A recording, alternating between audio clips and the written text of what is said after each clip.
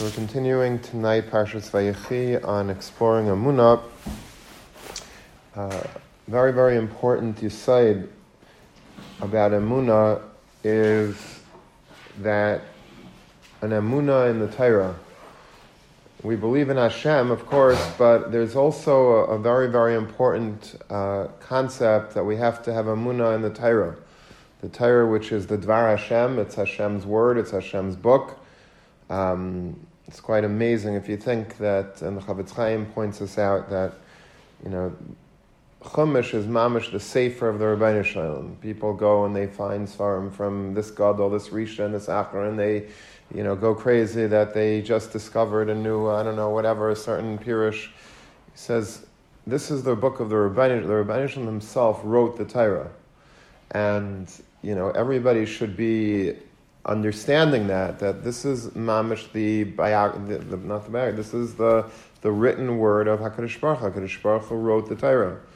And so if HaKadosh Baruch Hu wrote the Torah, then we have to believe, and it's really one of the Yud Gimel Ikrim, one of the 13 tenets of our faith is to believe that everything that's in the Torah is emes, and that there's not going to be another Torah. Shezay Satar Loisei Muchlefes, there's never going to be a new addition to Torah, right?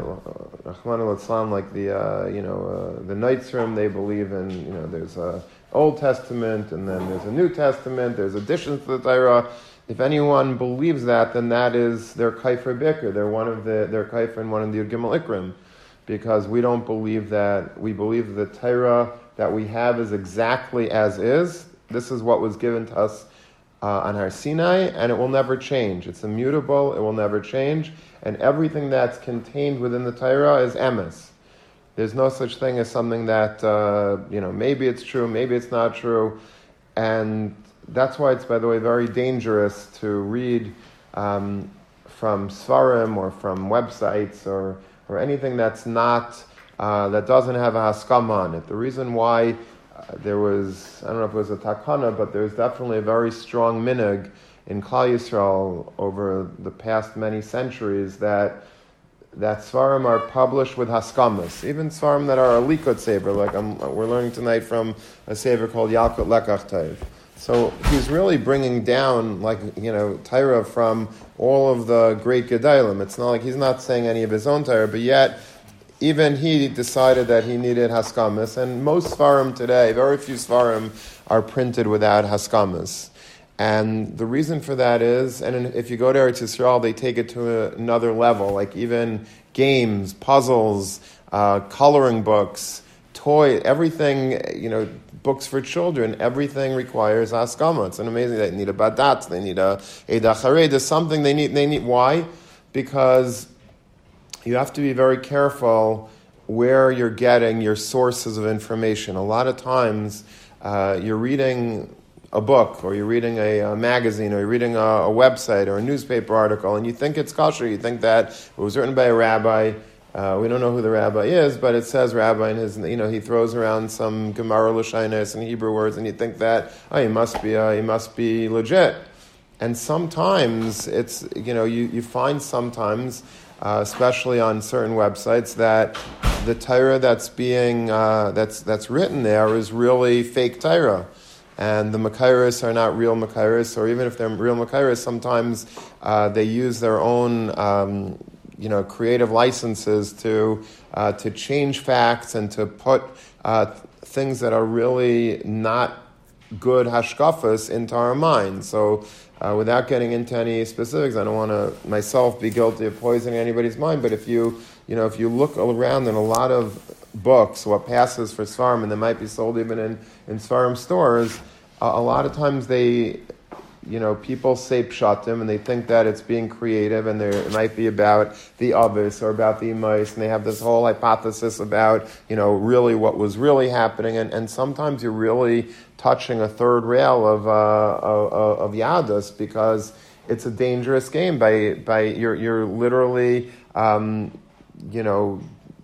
changing and distorting truths that we hold very near and dear, and people think, oh, it's brilliant and it sounds good and it's psychology, and they're putting themselves into the avis, into the imais. They're trying to get the psychological take on it. And in fact, I just saw recently that it's a little bit of a funny example I'm bringing, but they told somebody set up shot to the Brisker Rav on last week's parsha how when Yosef met Yaakov for the first time, so it says that Yaakov didn't hug him, he didn't kiss him. Why? Because he was saying Kriya Shema.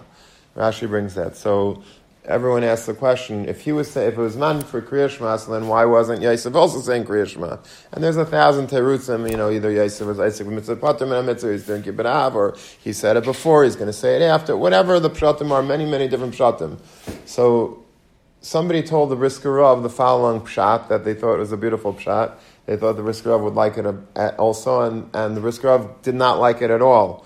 And the pshat was that Yaakov Avinu, when he met Yosef for the first time, he wanted to channel all of that love that he had for his son to Hashem. And so by saying Kriya Shema, he was basically taking all of that pent-up love that he had for Yosef, and instead of giving it to Yosef, he gave it to the Rebbeinu Shalom. It's a beautiful pshat, right? He sort of sent it heavenward, that love he gave as a gift to the Rebbeinu Shalom. That was his Kriya Shema. When the Brisker Rav heard this pshat, he got very upset. He says, don't put your own emotional situation into the others. So we're talking about Yaakov Avinu. Yaakov Avinu, was doing fine. He didn't need to channel any love. He had enough love for the Rebbeinu Shalom. It happens to be just agav orcha that this isn't any pshat. The pshat that was told to the Brisker Rav was a maral. I don't know if it was quoted to him as a maral, but the pshat happens to be exactly the words of the maral. The maral mamash says the pshat, I think in Gur Aryeh. But be that as it may, I guess it was presented to the Brisker Rav as somebody. I don't think he would have criticized the maral. I can't imagine, but he probably was told it, in the name of just, or maybe not in anyone's name. And his reaction to it was that don't take the others and humanize them as we are. Like we could maybe do that. Like I want to put my love. Don't take your own psychological, emotional type of understanding of what's going on and try to stick that into the others. It's not what we do.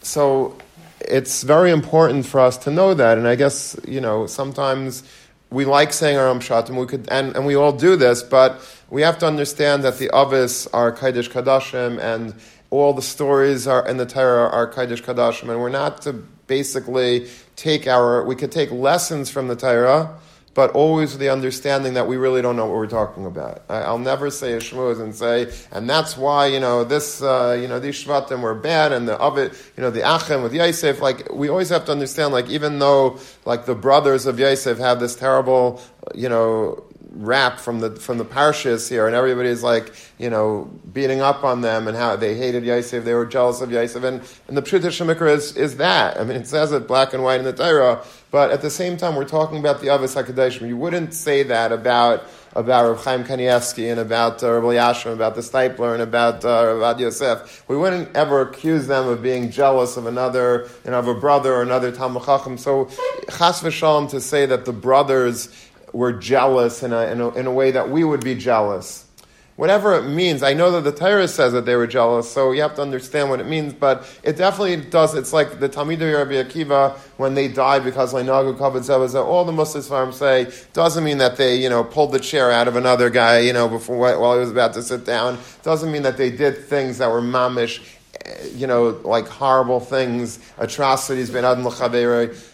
All the Muslims farm say, if you would have seen the Talmidei Rabbi Akiva, who were all Tanoim, you would think that they were tzaddikim gemurim, the way that they spoke to each other. But on a microscopic level, there was something off, and that's why they were punished. But it doesn't mean we should never humanize it and we could take lessons ourselves, and we always do. Times of Sphira, we always speak about Kavod Zelazeh because of what we could take away from it, but never to plug those concepts into these great people.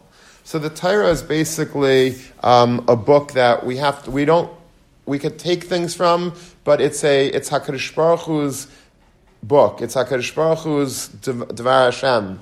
And it can't be changed, and we can't, and everything that we know in life is based on the reality, which is the Torah, not on our perception of the world, and then we put that into the Torah.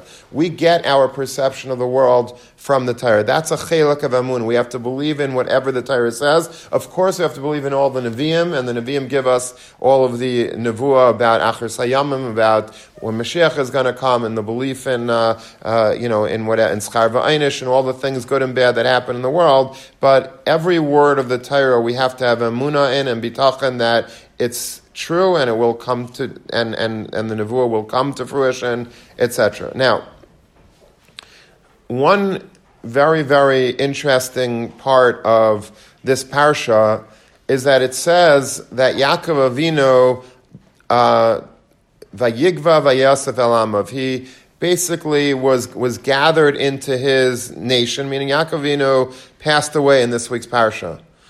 So there's a Gemara in Tainus, a well-known Gemara in Daf Hamad Beis. The Gemara says that Yaakov Avinu lo meis. Yaakov Avinu did not die. Didn't die.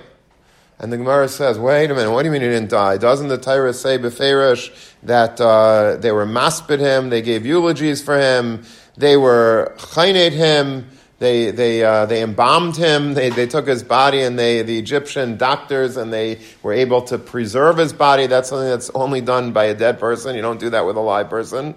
And then they buried Yaakov Avinu. It says, so what's the Gemara is asking, how can you even say that pshat, that Yaakov Avinu didn't die? Like, it really flies in the face of psukim in the Torah. And the Gemara says, what am I supposed to tell you? Mikra ani darish, I can't help it. I'm darshaning a pasuk. Pasuk is in Yirmiyahu, Parak Lamed, and we have a hekesh between Yaakov and his children, just like his children are alive, he is also alive as well. And in terms of what they did to him, it just appeared as if they did these things. They were masbin, they did chanot on him, they embalmed him, they buried him. It looks like they did it, but on a certain level, it didn't really happen. Very hard to understand. So Leib Chasman, who was one of the great Balei Musar, he was a Rebbe of Reb Shalom Shvadron, he writes in his Sefer Ar Yahel, which if you ever want to look at it, we have a beautiful copy. I think we have 2 copies actually in the Beis Medrash. That that if a person sees with his own eyes his friend Reuven, and he hears his voice, but he thinks that the sound of his voice is the sound of Shimon. Meaning, I see with my eyes Reuven, but I hear the sound, and it sounds like Shimon. So, what would be your takeaway? What would be your conclusion? That which is the one that's lying to you, the Re'iyah or the Shmiya? Which do you trust more? What your eyes see or what your ears hear? No wrong answers. Your eyes see, right? You trust your eyes. If I see you in front of my face, I trust that it's you. But all of a sudden you start talking to me and you sound like Chaim. Okay, so you sound like Chaim. What can I do? But I trust my eyes. My eyes are telling me that it's you, and therefore it's you. Your sound is okay. Maybe you have laryngitis. Maybe there's a ventriloquist in the room. I don't know, but it's you. I see it's you. Why is that? Because chush ha're'iyah, the fact that I could see something, is stronger than the chush hashmiya. Shmiya is less accurate than re'iyah. Re'iyah is accurate. I see you. Trust my eyes that it's you. Shmiya, I could be fooled. Sometimes 2 people could sound similar. And when 2 of these conflicting chushim clash, so I'll always side with the re'iyah over the shmiya. He says, and if this is true by shmiya versus re'iyah, definitely if a person says that Pliny died, and then he sees that he's really alive, so who would you trust? The one that told you that he died, or the one that told, or the fact that you see that he's alive? Obviously, the fact that I see he's alive, that I trust, over the fact that even if somebody told me that he's dead, obviously that guy didn't know what he was talking about, or he was lying to me because he was he's very much alive. Sometimes you see stories like this that people, I think even Reb Chaim the Yar Sameach, Meir Simcha, I think I read once in a biography about him that they thought, in those days they didn't have like accurate reporting always. It was like very hearsay. They wrote a whole hesped for him, a whole obituary for him in a newspaper, assuming that he was dead. They got just a bad report that maybe he was sick, and they assumed they thought he died. They heard a rumor that he died, so they put a whole obituary, and he's still alive. He was reading his own obituary. And that happens. It's very common. There's other stories about it. I think the one that won the Nobel Prize, the one that invented, he started the Nobel Peace Prize, the Nobel, it's a few prizes, Alfred Nobel. So I think he was French, and he invented dynamite. And he made a fortune on it but he didn't invent dynamite to make bombs. He was actually a very big pacifist. He wanted world peace.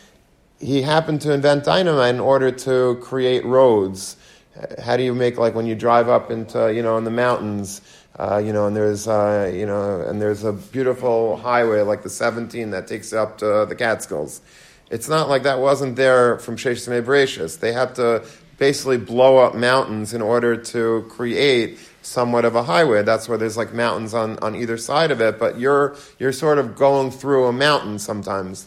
And how did they do? They do that with dynamite. They put some sticks of dynamite and they kablooey, they blow up a whole chunk and then they pave it over and now you have a road.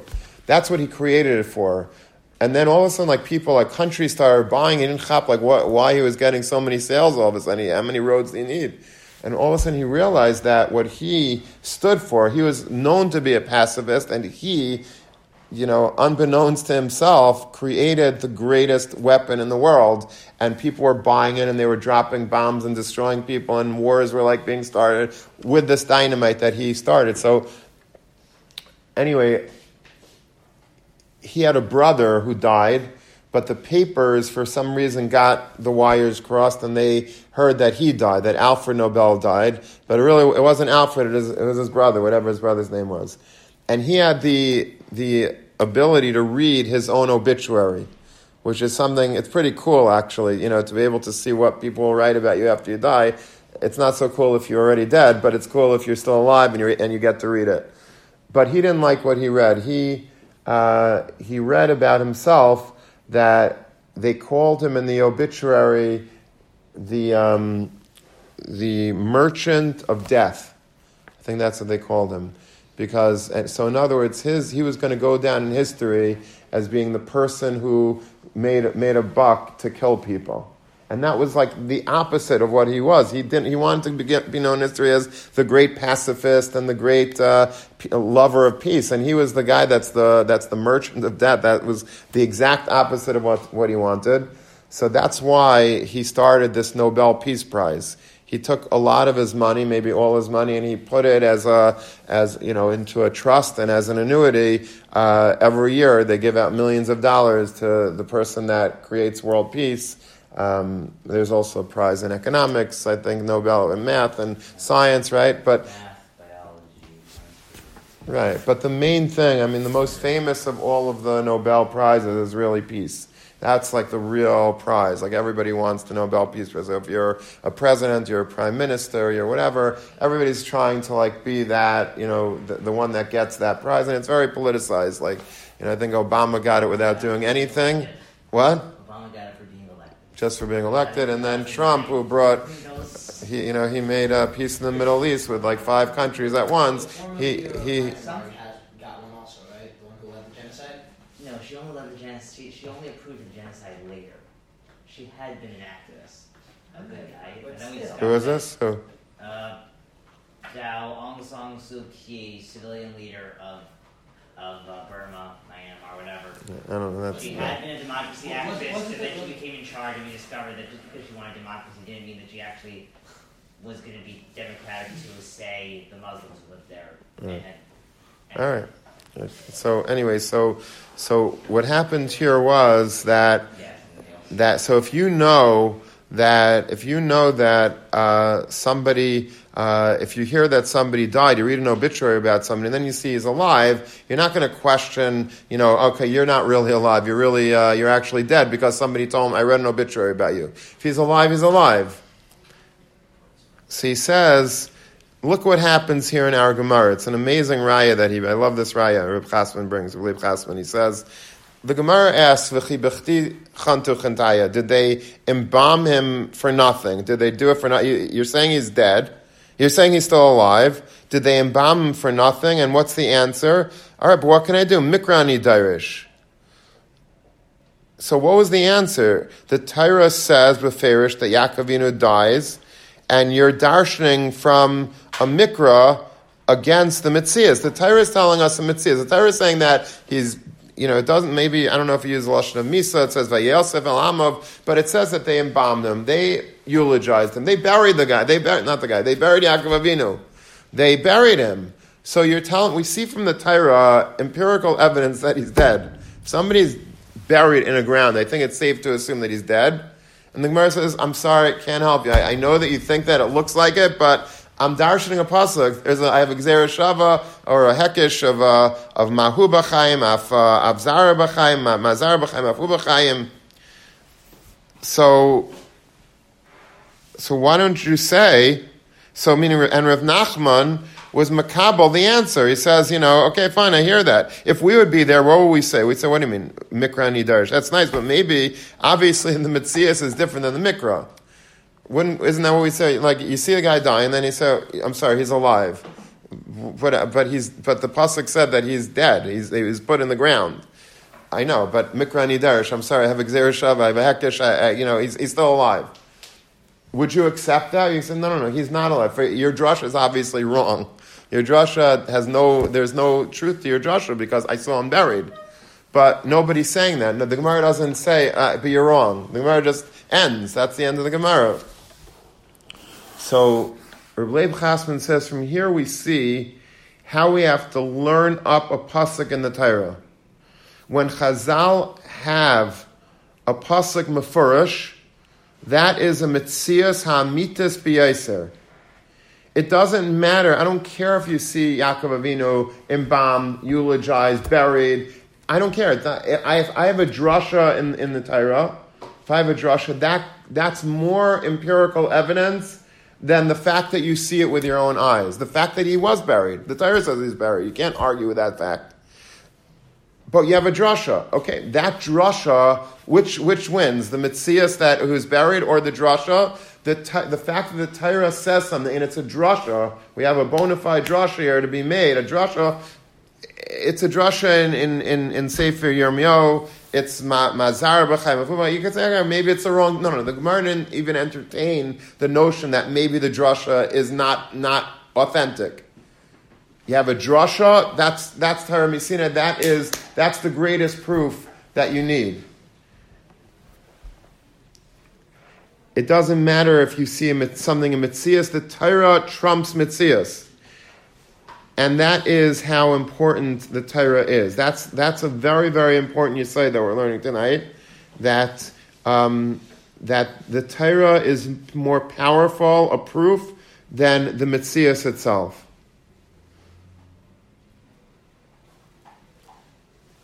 There's also other rayas to this yesod, by the way.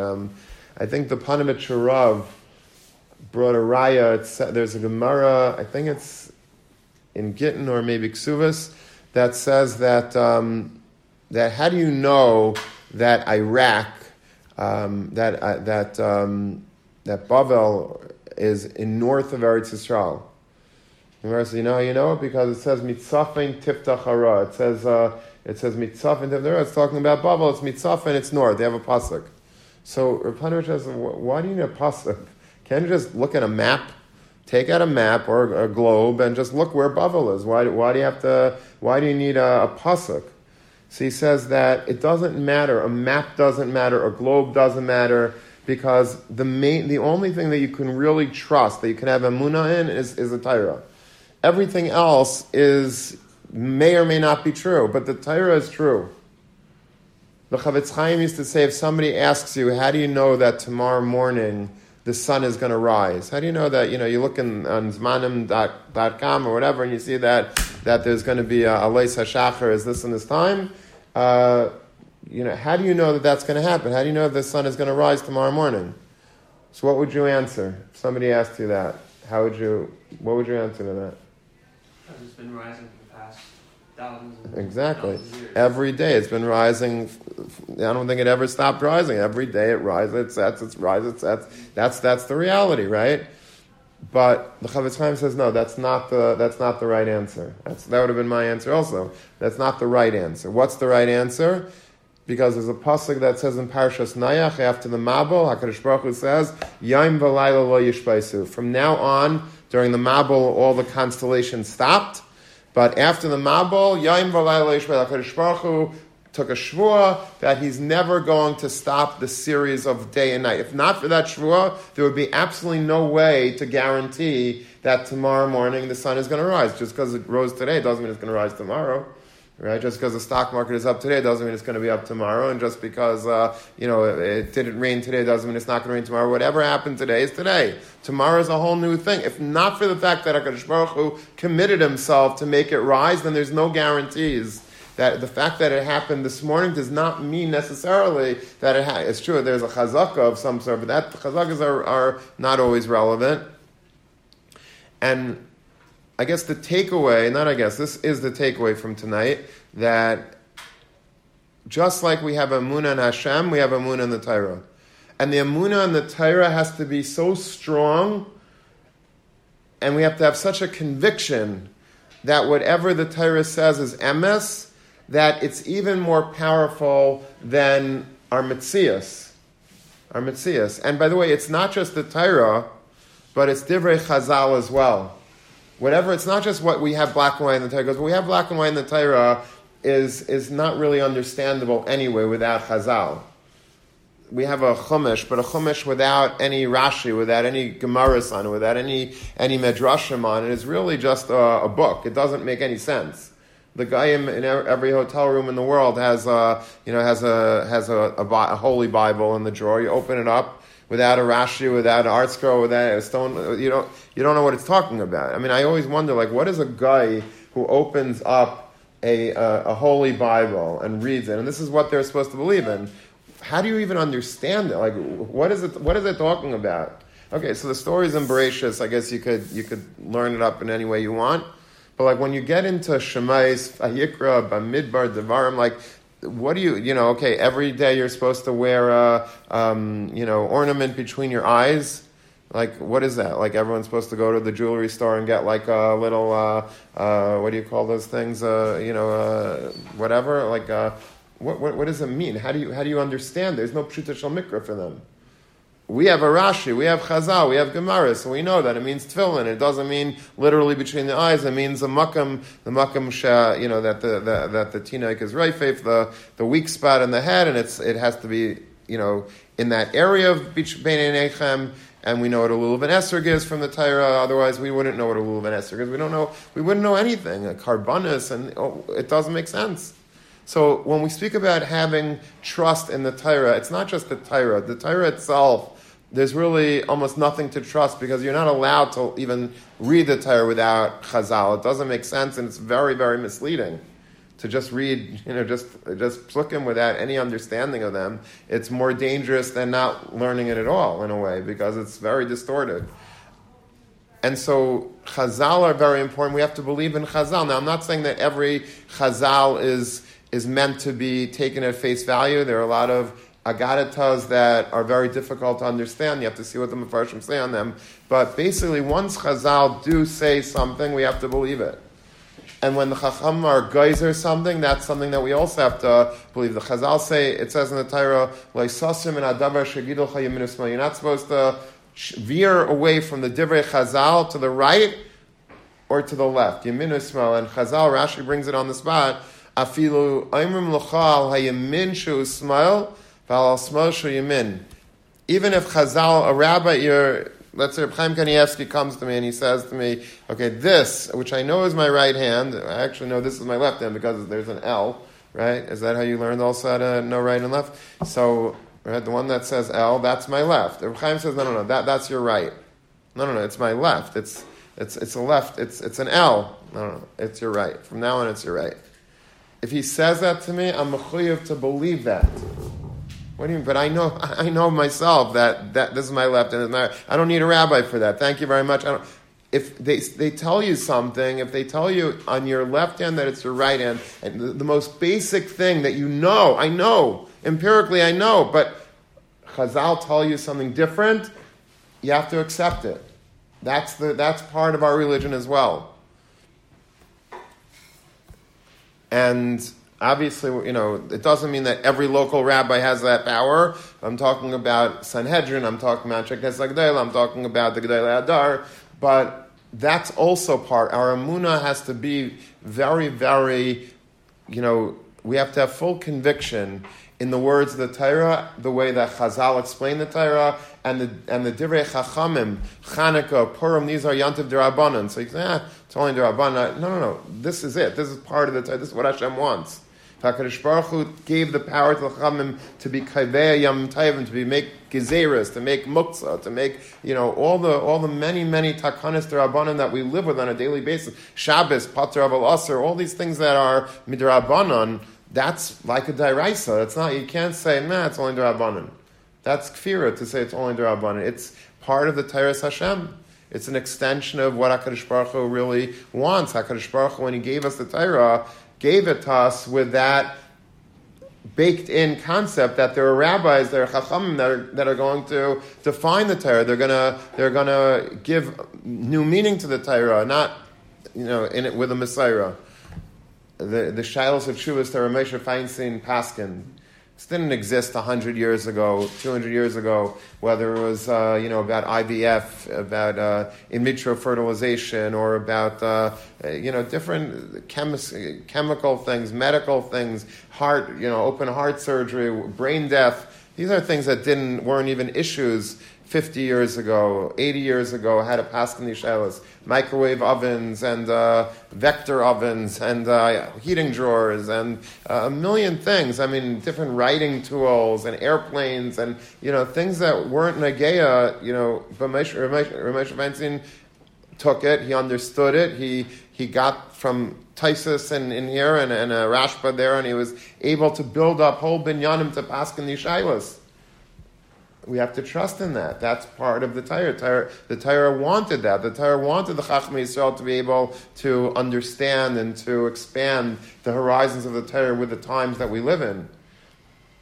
And that's also part and parcel of Emunah and Bitachon. We have to be ma'aminim in the Torah and in Moshe Rabbeinu and the Chachmei Yisrael, and that belief is more powerful than even something that we see physically with our own eyes. If the Torah says something contrary to that, then the right answer, the reality in our minds must be what the Torah says, even though that it seems to go against the mitzias that our very own eyes are telling us that we're seeing.